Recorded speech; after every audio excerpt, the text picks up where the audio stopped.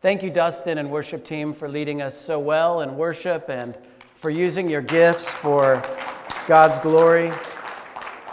We really do appreciate it, brothers. Thank you so much. Well, I'm happy to hear a good report about last Sunday. And so many of you have come up to me and just mentioned just how blessed you were, and so I'm encouraged by that.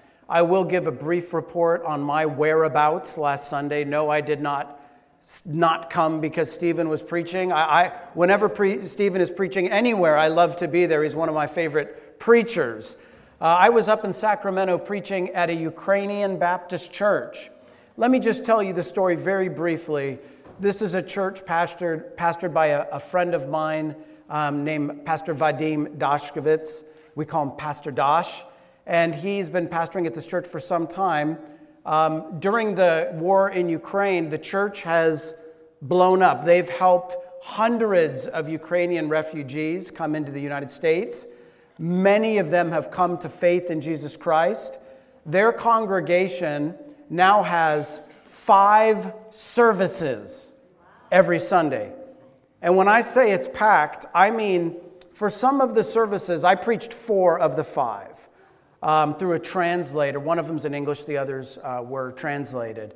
But they have to set up, imagine we have to set up chairs in the foyer and in the hallway and down the hallway, and even then there are people that can't find a seat. So, the Bible says that God uses evil for good.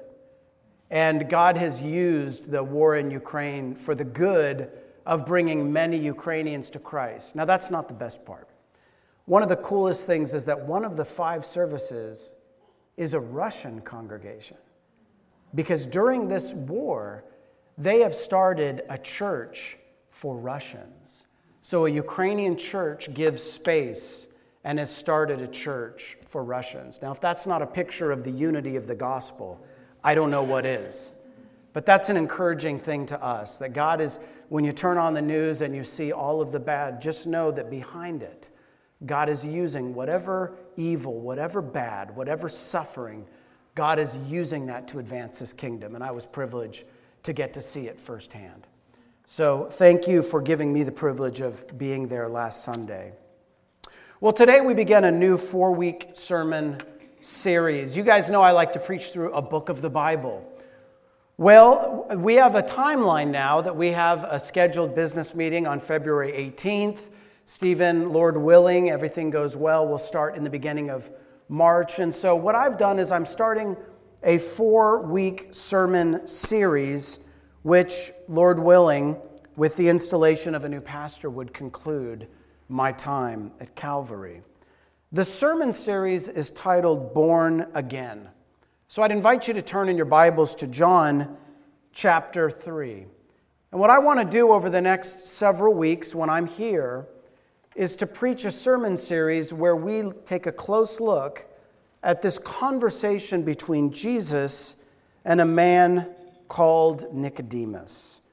And as you turn there, let me explain my goals for this series. First, as I say, I want us to think seriously about the words of Jesus and His teaching about salvation, because we should listen carefully to what Jesus says about salvation. Second, I want us to ask ourselves personally. I want you to ask yourself, have I been born again? And third, if the answer is yes, I want you in the course of this sermon series to develop a greater appreciation for what God has done for you, what it means to be born again, and for you to have a greater desire for other people to experience a saving relationship with God through faith in Jesus Christ. So John chapter 3, we'll be looking this morning at verses 1 through 8. Hopefully you got a bulletin. The title of the sermon is Getting There. So let me read for us and then I'll pray. Now there was a man of the Pharisees named Nicodemus, a ruler of the Jews.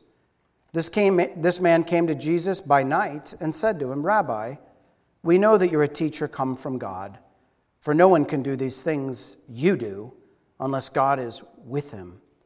Jesus answered him, Truly, truly, I say to you, unless one is born again, he cannot see the kingdom of God.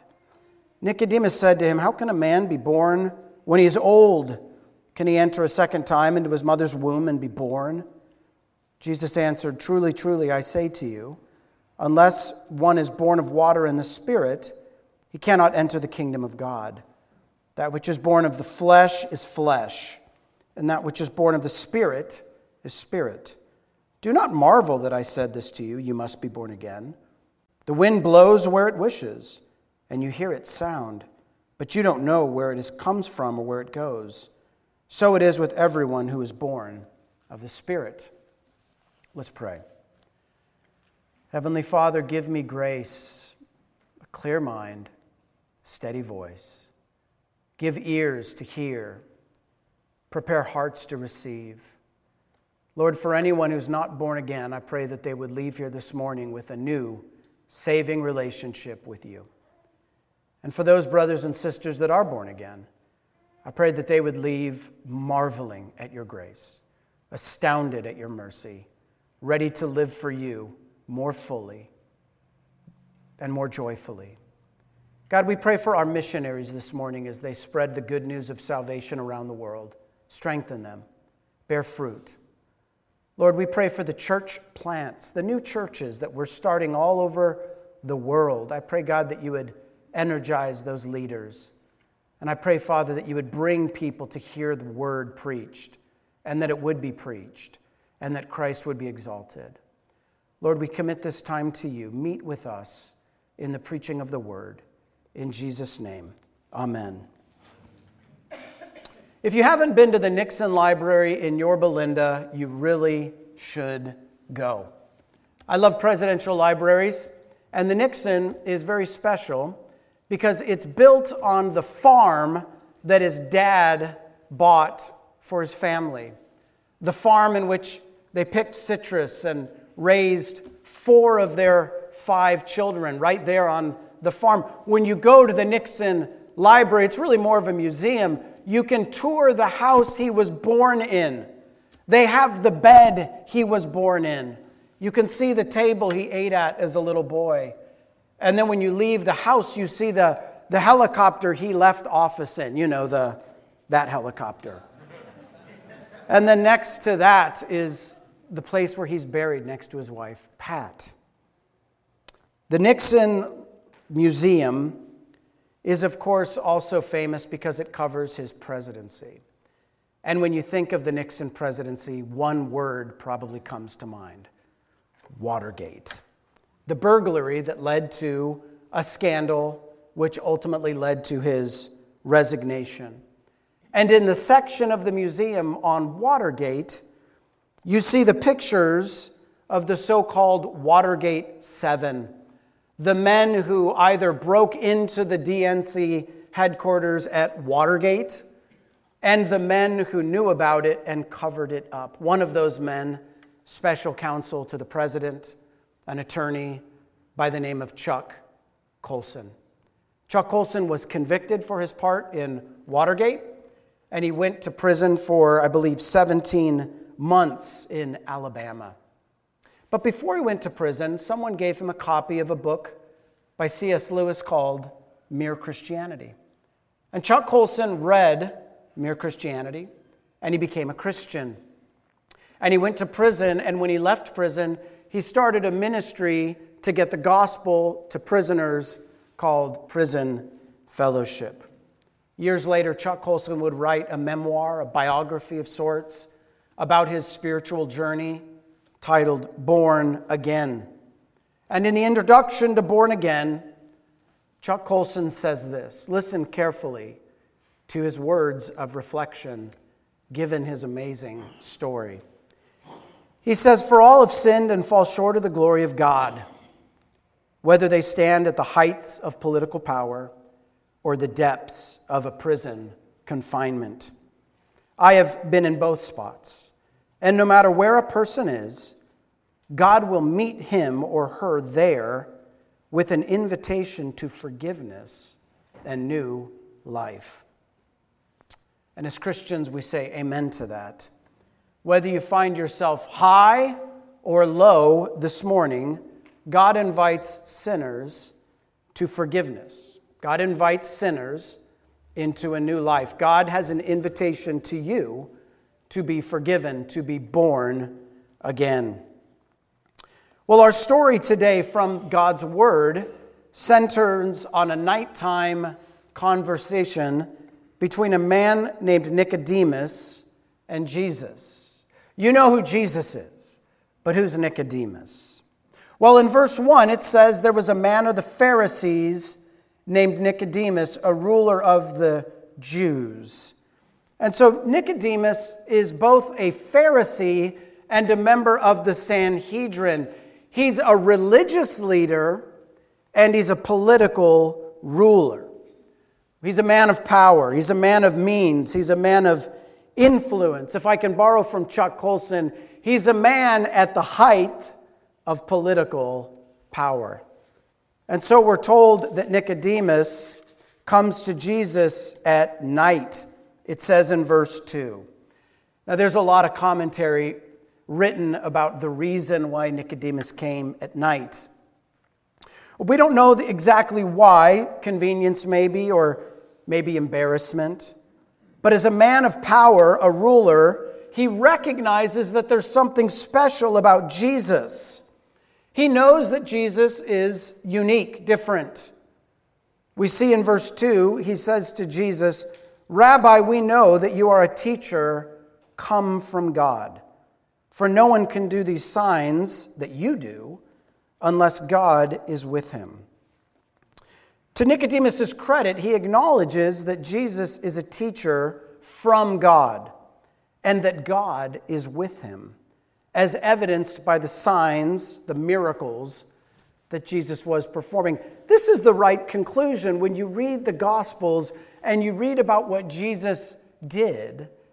It's reasonable to conclude that Jesus cannot be a mere man because no mere man can control the weather. No mere man can raise the dead. No mere man can change water to wine. No mere man can forgive sins. And so Nicodemus sees this, and he rightly concludes, Jesus, you are from God. Now you would perhaps expect that Jesus would respond to this like you or I might respond, by saying something like, "Thank you," or "Nice of you to notice," or "You get it. You really are a smart guy." But Jesus responds differently. Immediately, it says that Jesus responds by saying in verse 3, he answered him, "Truly, truly, I say to you, unless one is born again, he cannot see the kingdom of God." Now, I think what's going on here is that Jesus knows the real reason Nicodemus is there. Jesus is not buttered up by Nicodemus's compliment. Jesus knows the question, even though Nicodemus hasn't asked the question. Jesus sees past the pretense, past the power, past the earthly rule, to the heart of a man.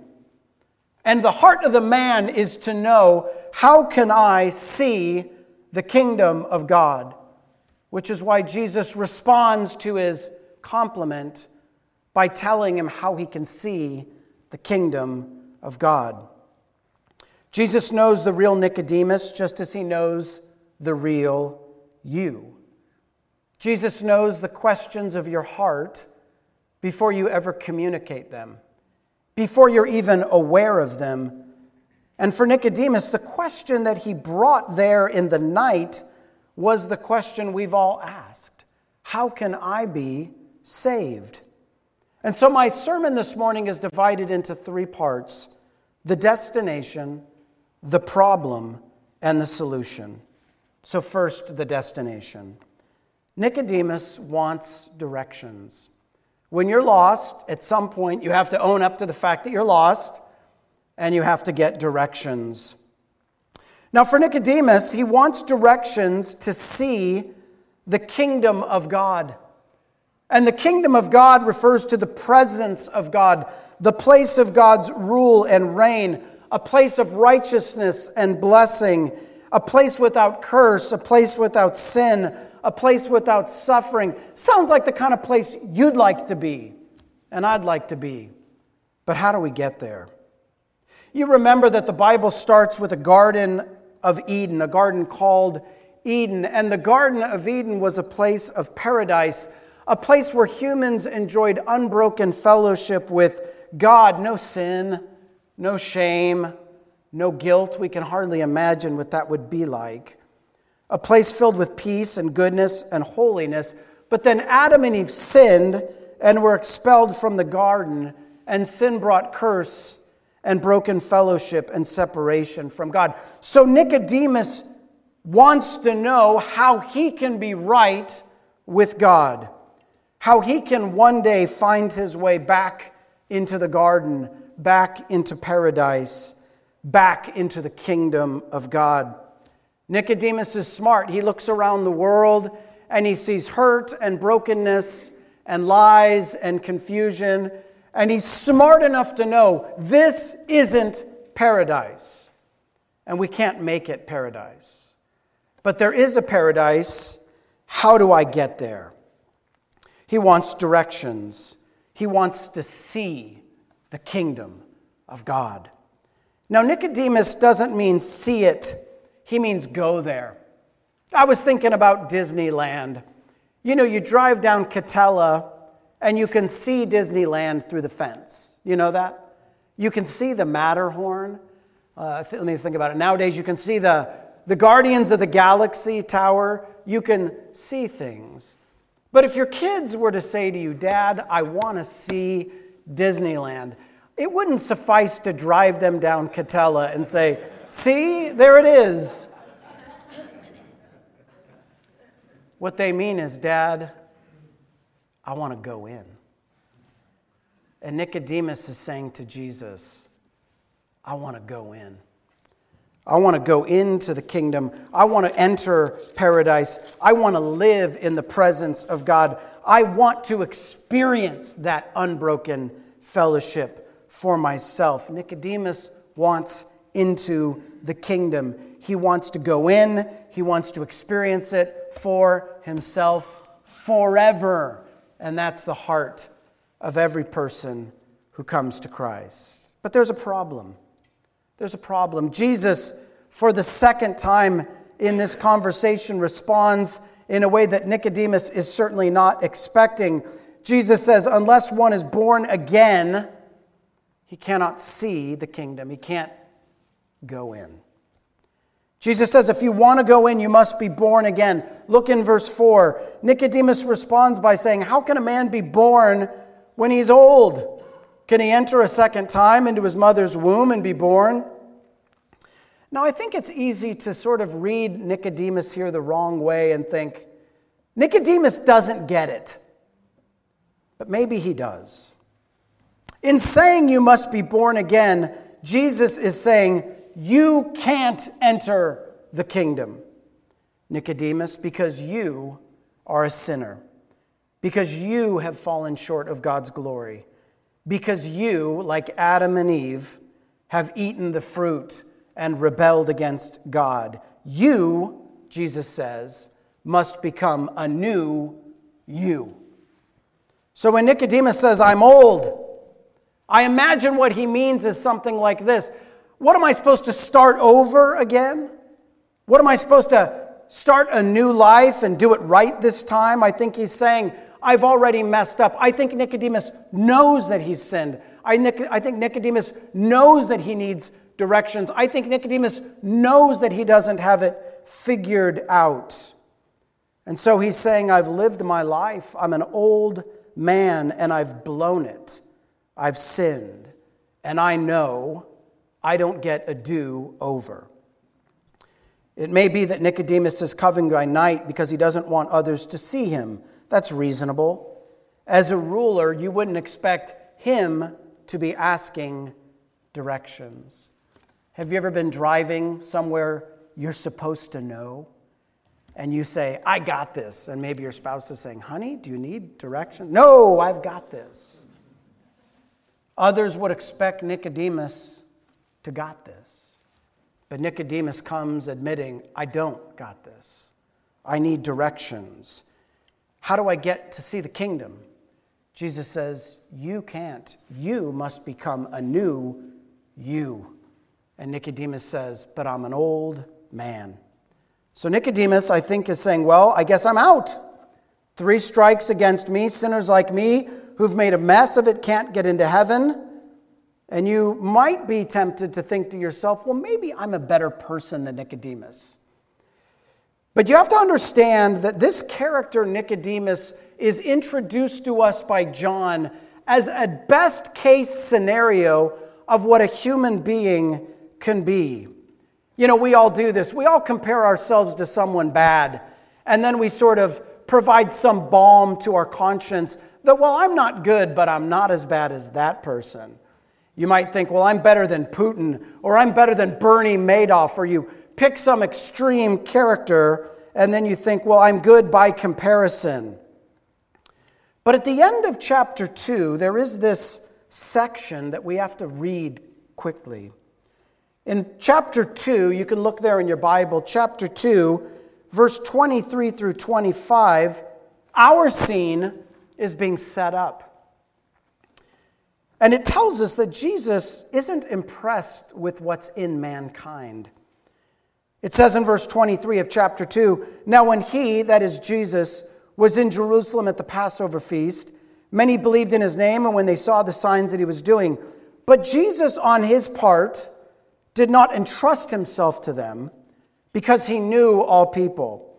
He needed no one to bear witness about man, for he himself knew what was in man.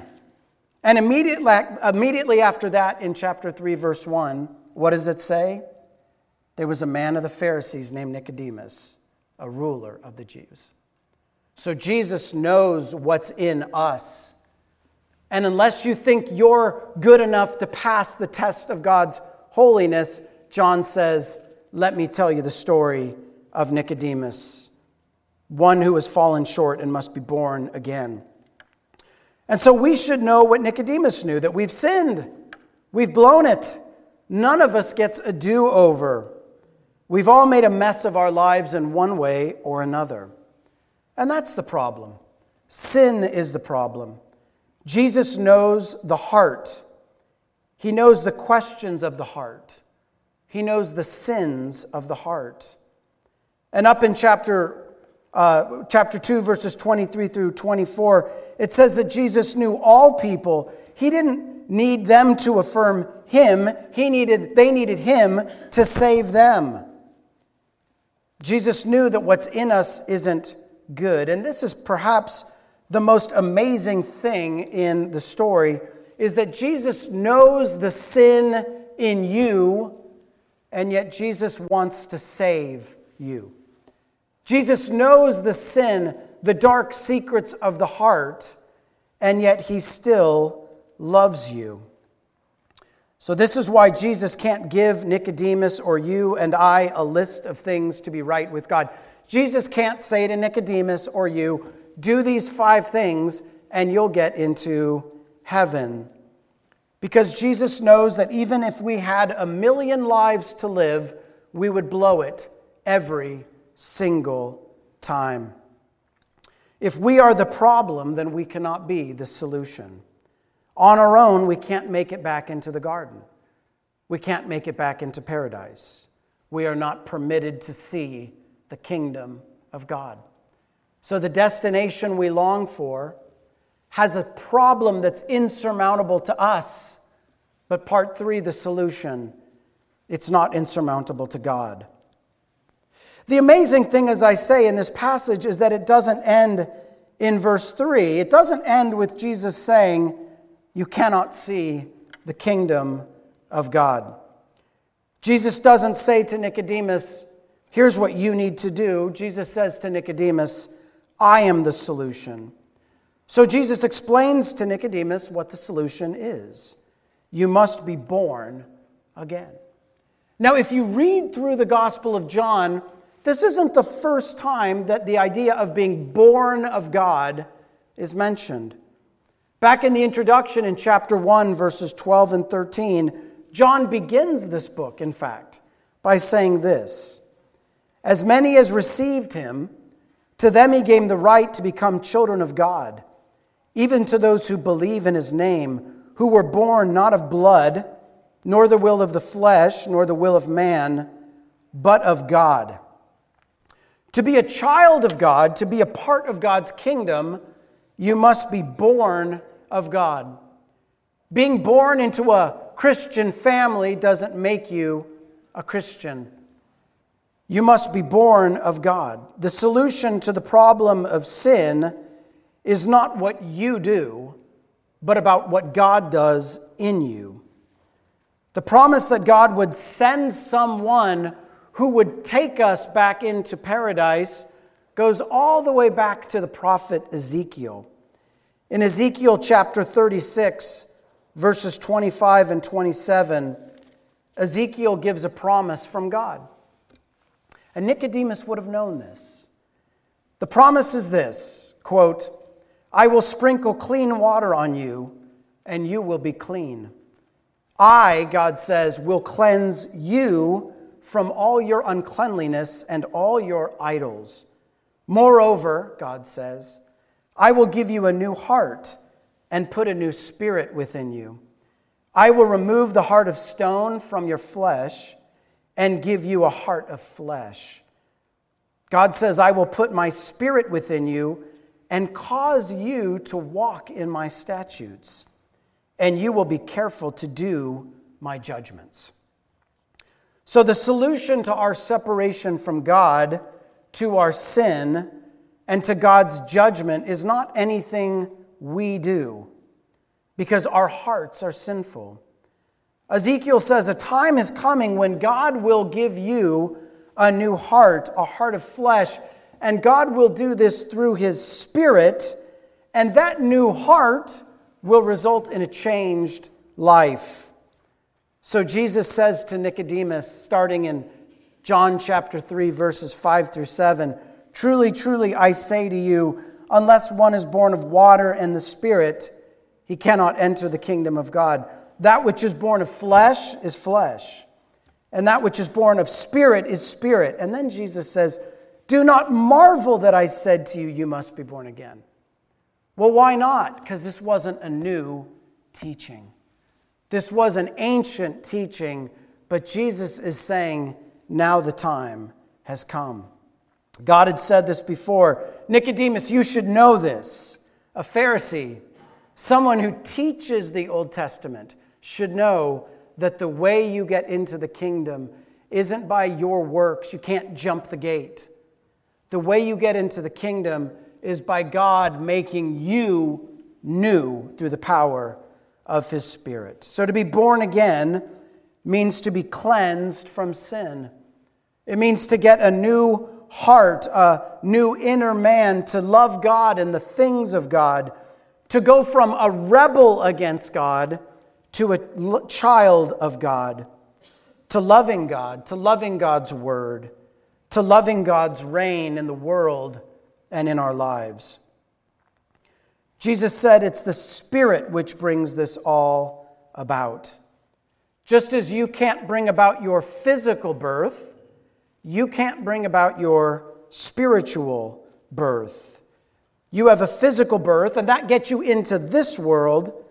But if you want to enter into paradise in the world to come, Jesus says God's Spirit needs to enter into your soul and bring life where there is death. Which is why I began our worship service this morning by reading Ephesians chapter 2, which starts in verse 1 by saying, "We were dead in our sins." But then in verse 4 it says, "But God made us alive." Jesus says the Spirit brings it about. The Spirit gives life. The flesh profits nothing. Well, you can imagine Nicodemus saying, "Give me the Spirit. Give me the Spirit. I'll take that." As if some magic words were all he needed. Just snap his finger as if God were a genie in a bottle. But notice what Jesus does. Jesus reminds Nicodemus that Nicodemus doesn't control the Spirit any more than Nicodemus controls the wind. Jesus is a master teacher, and he appeals to something we all understand. The wind, look at verse 8. The wind blows where it wishes, and you hear the sound, but you don't know where it comes from or where it goes. So it is with everyone who's born of the Spirit. Jesus is saying the Spirit of God goes where God wants His Spirit to go. And we don't see the Spirit of God move. We can't see the Spirit of God here this morning, but He is. And we don't see the Spirit of God moving in our lives, but He is. Jesus said it's like the wind. You don't see the wind, but you see the leaves rustling on the tree. You don't see the wind, but it blows your hair out of place in it. You go, oh, it's really gusting up.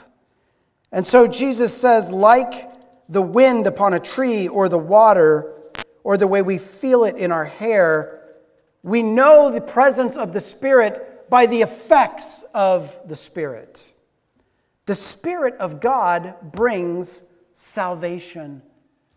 And so when John says that as many as received Him, he's saying if you have received Jesus, if you have believed in Jesus, if you love His Word, if you love His people, if you long to follow Jesus, that is the evidence of the presence of the Spirit on your life, just as surely as the rustling of leaves is evidence of the presence of the wind upon the tree.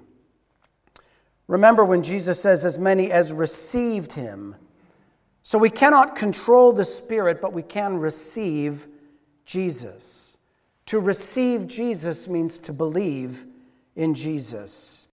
And when you believe in Jesus, you experience what Jesus calls being born again, being born of God.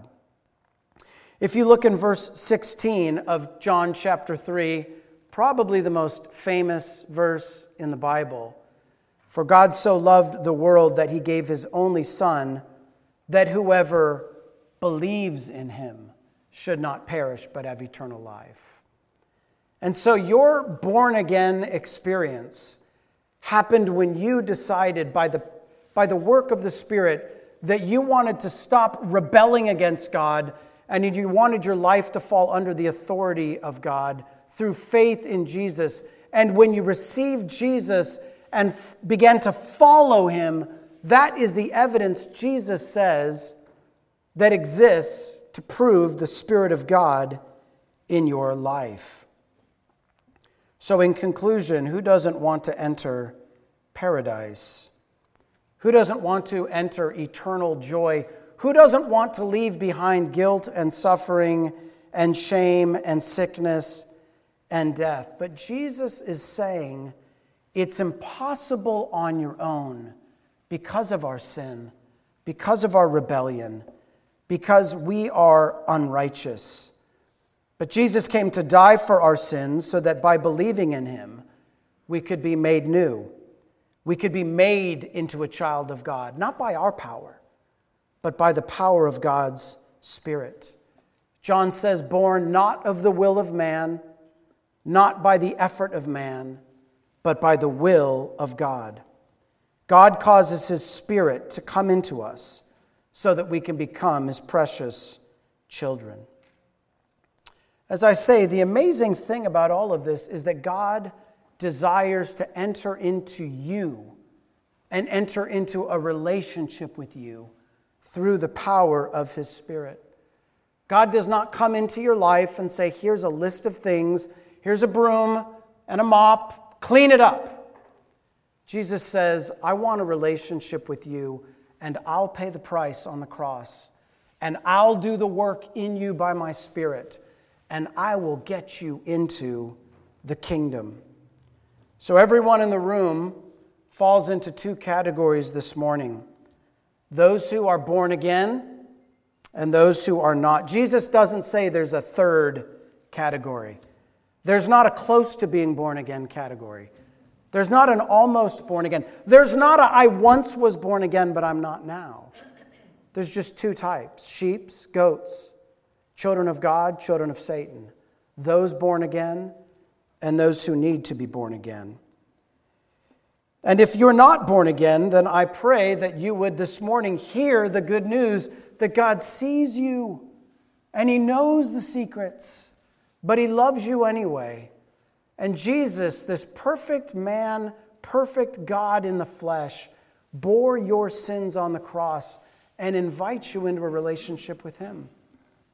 But if you're here this morning and you are born again, and I pray that that's true of you, I hope that you hear this and are filled with joy and gratitude that whatever else is wrong in your life, Jesus has already solved your biggest problem. He's taken you from outside and He's brought you in by His blood so that you can be called a child of God, so that He takes up residence in you by His Spirit. And He knows all the dark secrets. He knows where all the skeletons are. And yet He looks at you and He loves you and He says, you're going to make it in. Not just see it. I'm going to bring you in to my eternal paradise because you have received me. Let's pray this morning. Heavenly Father, what good news. What good news that you love us. Jesus, while we were yet sinners, you died for us. Lord, I wonder, do we have that mercy on other sinners in our lives? Do we judge them in ways we don't want to be judged? Do we respond harshly when you've responded graciously? Lord, I'm mindful of how I hear this good news, and yet I am often so ungracious to others. God, would you forgive me? Lord, would you bring about greater joy in my heart for what you've done for me in Christ? I pray for the person here this morning that's not born again. They know it. Right now, I pray in the quiet of their heart, they would just cry out to you, Jesus, I want you to save me. I know I've made a mess of it. I know if given 1,000,000 lives, I couldn't do it right, not perfectly.